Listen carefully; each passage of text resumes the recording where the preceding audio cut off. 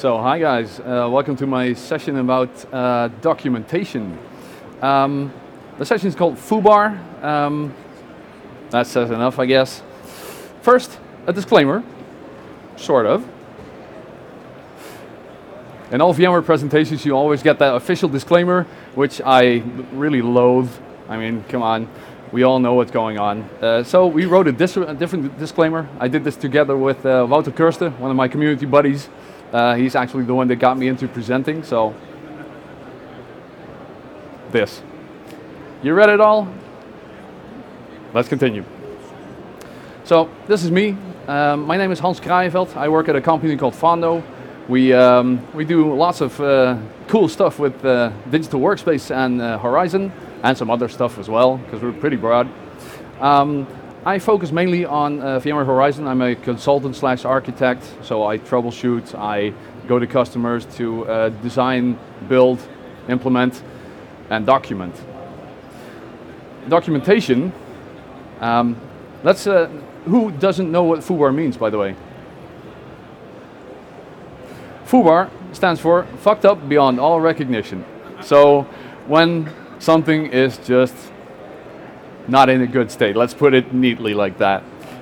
It has a history, which you can see here, but since this is a really short session, another minor point, please save your questions till after the session, because I have technically 12 minutes to do this story, so it's gonna take me, it's gonna be hard. But anyway, who knows this picture? Ah, good. So what we're gonna talk about is that thing, right there on the left bottom of the screen. How the project was documented. Because that's something I run into very frequently. You come to a customer, you say, okay, I want to do a health check. Can you show me your current documentation? Yeah, it used to be here. We'll try to find it. So then when they finally find it, it's old, it's outdated, it doesn't show everything. It's all about communication, isn't it? I also heard something about Duco. He's a community member as well. When there's no documentation, this is called documentation, apparently. So here you go, Duco. So why the hell is this so hard? Who here thinks documenting something is easy? So that's 2. Okay, that says enough, doesn't it? It takes time, doesn't it? It takes a lot of time. And who here actually gets or takes the time for documenting properly? Oh, there's a few.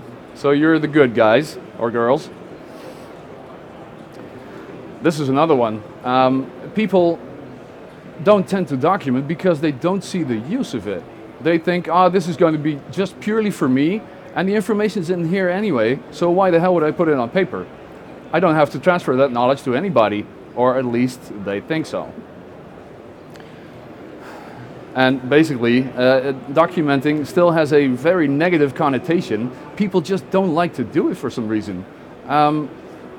Who actually likes to document, to take time to document stuff? Who? That's 1. Come on. So, another problem. How do I document properly? What do I need to think about to get documentation properly done? You have to think of a couple of things. Who is this documentation going to be for? What kind of information do I need to transfer to the other person to make it documentation that's worthwhile? Because some information will have to be in there and some might be too much. You really have to think about what you're going to put in there and what the use is going to be for that particular part of documentation. So, as an example, if I'm going for an implementation at a new customer, I create a document in which all the settings of all the components that I used are in there, so they can easily be found when there's some troubleshooting to be done or when an upgrade has to be done. And of course, if you're doing it really correctly, you take that existing documentation, you do your upgrade, and you update the documentation as well. You should. So why do we document? Why should we document? In the long run, it will save you time. The time you put into documenting, especially if you have a larger organization, that knowledge needs to be transferred to probably a lot of people. So the right people need to get the correct information, because it's all about communication, isn't it? It's the transfer of knowledge. And of course, the last one, you need to document those things that actually should not be forgotten. So it's the reason I blog, for instance. If I found something really unique that I found with a customer, I solved a particular problem, I'll blog about it for myself, which has a double function. It's for me, so I can find it again, because my website has a search function. And other people can benefit from it as well. It's also why I'm active in the community, because I love sharing knowledge.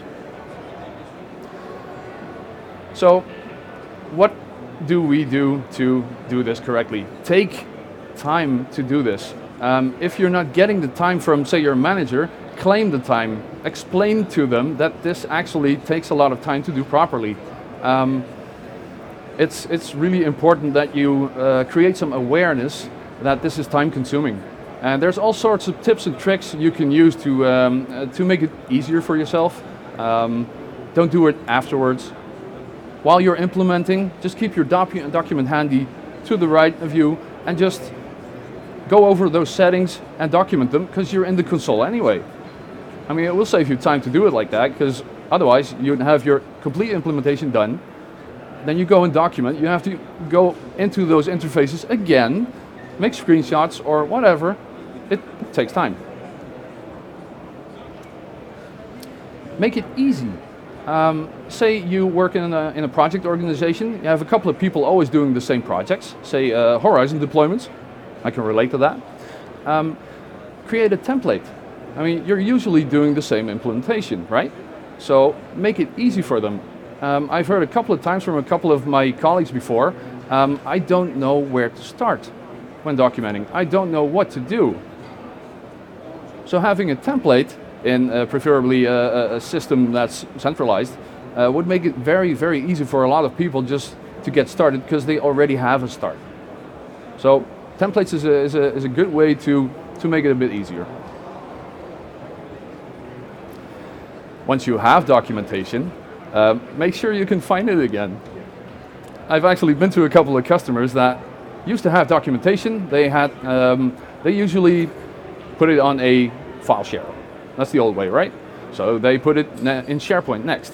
They put it in a knowledge base after that. But they now had 3 or 4 places with all sorts of documentation and no real way of actually finding the right stuff, because there was some stuff that was really important that was still on the file share, and there was some stuff that was being used in SharePoint, and the new system had hardly any adoption. So this is policy, I guess, within a company. It's really important to have a policy for your documentation. Get yourself a system that will allow you to get it into one place, make it easily accessible, and not just for you techies, but also for your end users, for example. There's a couple of systems that actually allow the documentation to be shared to IT admins, but other documentation to users as well.